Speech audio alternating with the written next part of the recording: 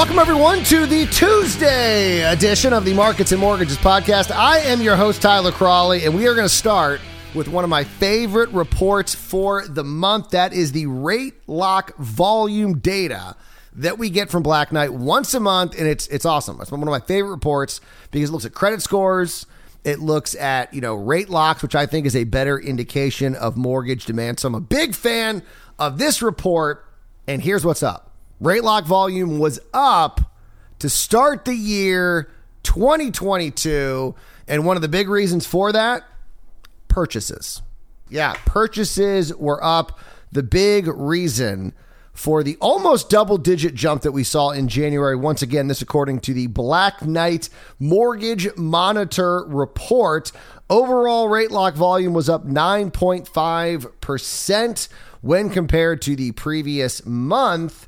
However, overall rate lock volume was down 37.4% when compared to January 2021. So things are up month to month. Year to year is a completely different story.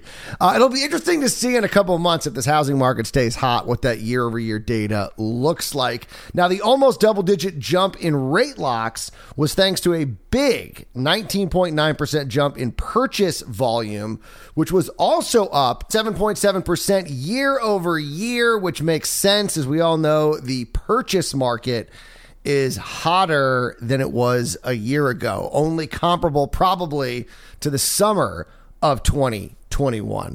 But yeah, that doesn't surprise me at all. Cash out refi volume was actually up 9.2% month over month and was up 4.1% year over year. And then rate term refinances was down 16.5% from December. And what do you think year over year?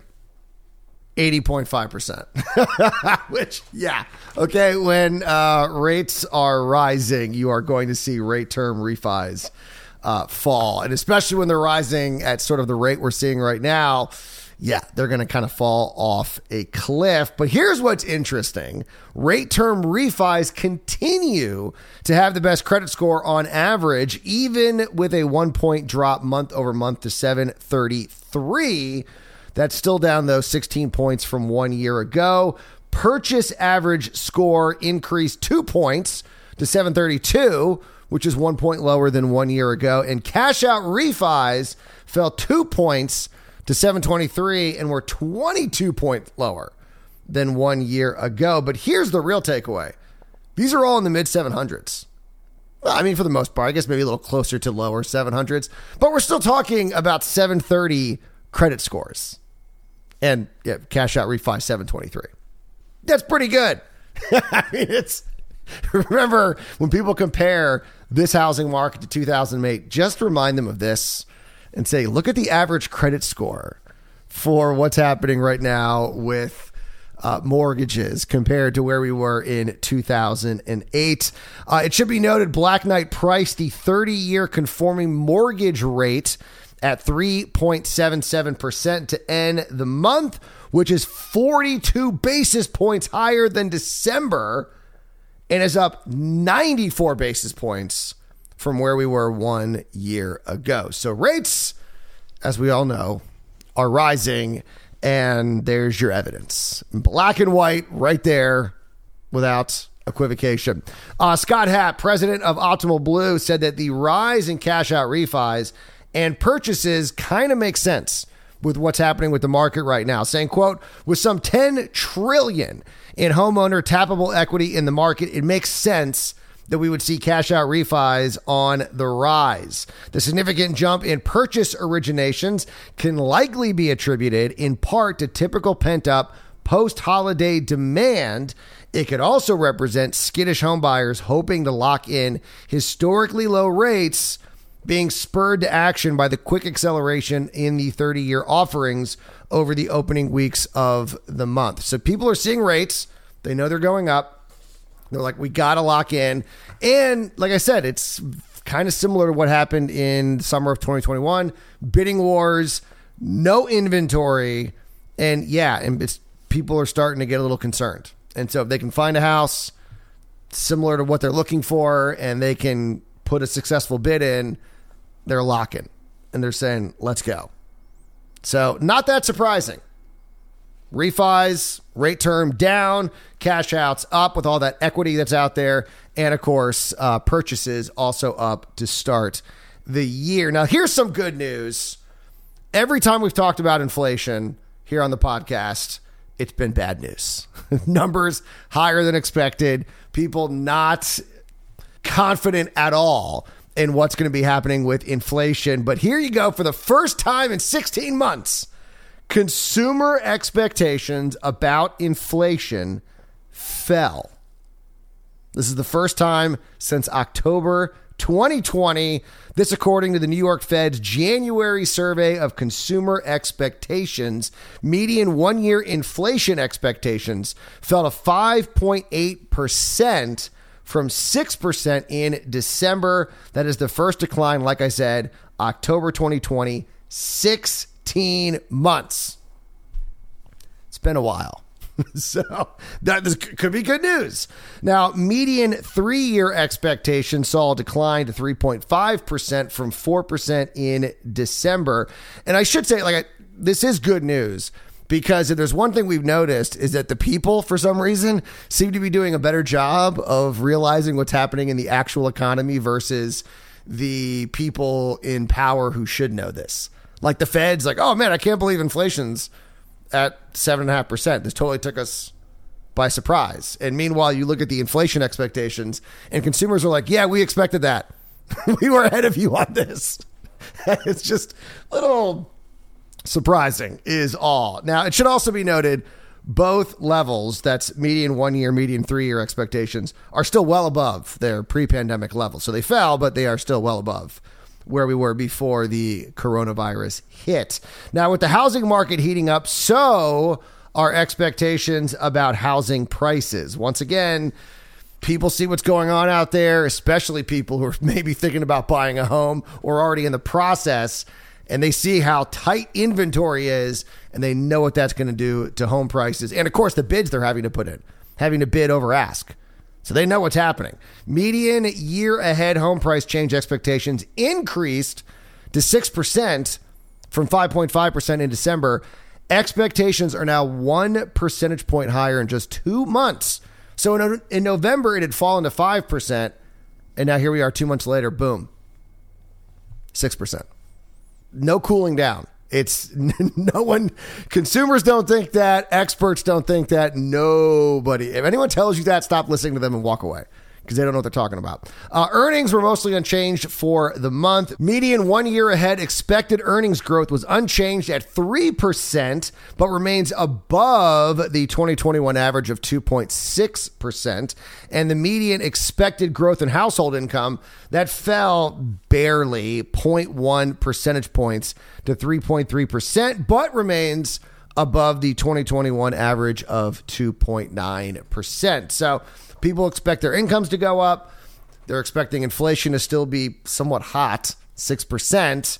Or I should say they pulled it back now to 5.8. That's still higher, though, than what they expect from their earnings. And they expect home prices to go up. So the top line number was good news, but the fact that people don't think their earnings are going to keep up and that home prices are going to continue to rise may make them a little less confident in the overall economy. And before we go, I did want to touch on this because I was kind of surprised by this number that I saw from the Mortgage Bankers Association. So they released their prediction for what was going to be happening this year with regards to commercial and multifamily lending. And I've been hearing some people talk about commercial real estate and the potential problem that we're facing with, of course, these changes that are now apparent in our economy with how people go to work. And by that, I mean not going to work. Does this office space need to exist? People buying things online, does that retail space need to exist? So I would have thought we would see a decline. And in reality, they're predicting an increase. Total commercial and multifamily mortgage lending is expected to break $1 trillion for the first time ever in 2022. This, again, according to the Mortgage Bankers Association, this is a 13% increase from the $900 billion that was estimated to have happened in 2021. Jamie Woodwell, NBA's vice president for commercial real estate research, said this increase is directly tied to the increase in values, saying, quote, commercial real estate lending volumes are closely tied to the values of the underlying properties. In 2021, those values rose by more than 20%, and those increases will fuel further demand for mortgage debt in the coming years. Now, this is very different than what I've heard from other places who have said that there is a big problem with commercial real estate. Case in point, J. Scott Shield just a few weeks ago predicted on Fox News that commercial real estate would soon experience a bloodbath of 2008 proportions, saying on Fox News, quote, certainly all of your hospitality has been devastated throughout this pandemic, and over the course of the last couple of years, that in and of itself is going to cause massive defaults. So that's going to be a huge crisis in and of itself. And then obviously we know that banks, when they start to take on defaulted assets, they're not really in a position to make loans. And so many of those assets that did stabilize but have now been hurt are going to be hamstrung by their balance sheets because 3 years of historic operating statements won't really be there to support new debt with values plummeting. And on that note, the Wall Street Journal reported that so far, only an average of 33% of the workforce has returned to the office during the first week of February in the 10 major cities that they surveyed. And so maybe there's some sort of geographical bias on this. You know, are people looking at big cities and taking too much away versus what's happening outside of those major cities? Is there, because I'll tell you, I talked to someone the other day who was actually looking for commercial space, and here in Wilmington, they couldn't find any office space. And I was like, really? That's weird, because I've been hearing about how there's this huge problem with commercial real estate and that there's going to be all these vacancies. And he said, well, I don't know if they're going to happen, but they're not happening right now. And I'll be honest, I don't know what's going to happen. I would have thought, yeah, we're definitely going to see some problems with commercial real estate. But here you have the Mortgage Bankers Association saying, no, we expect commercial real estate to go up. And maybe that's because of more mixed use and the possible zoning changes that could be happening with commercial. We've heard about that in some big cities, you know, office buildings possibly being turned into residential buildings. And so I don't know enough about commercial real estate to give you any type of intelligent prediction, but it is interesting that you are seeing very differing views when it comes to commercial real estate moving forward. Some saying boom time, others saying bloodbath. So I don't, does that mean it's going to be somewhere in the middle, like normalized? Time will tell. Time will tell on that. All right, we got to go. You guys enjoy your Tuesday. We'll be back here Wednesday morning for another edition of the Markets and Mortgages podcast. And as always, do not wait to buy real estate. You buy real estate and wait.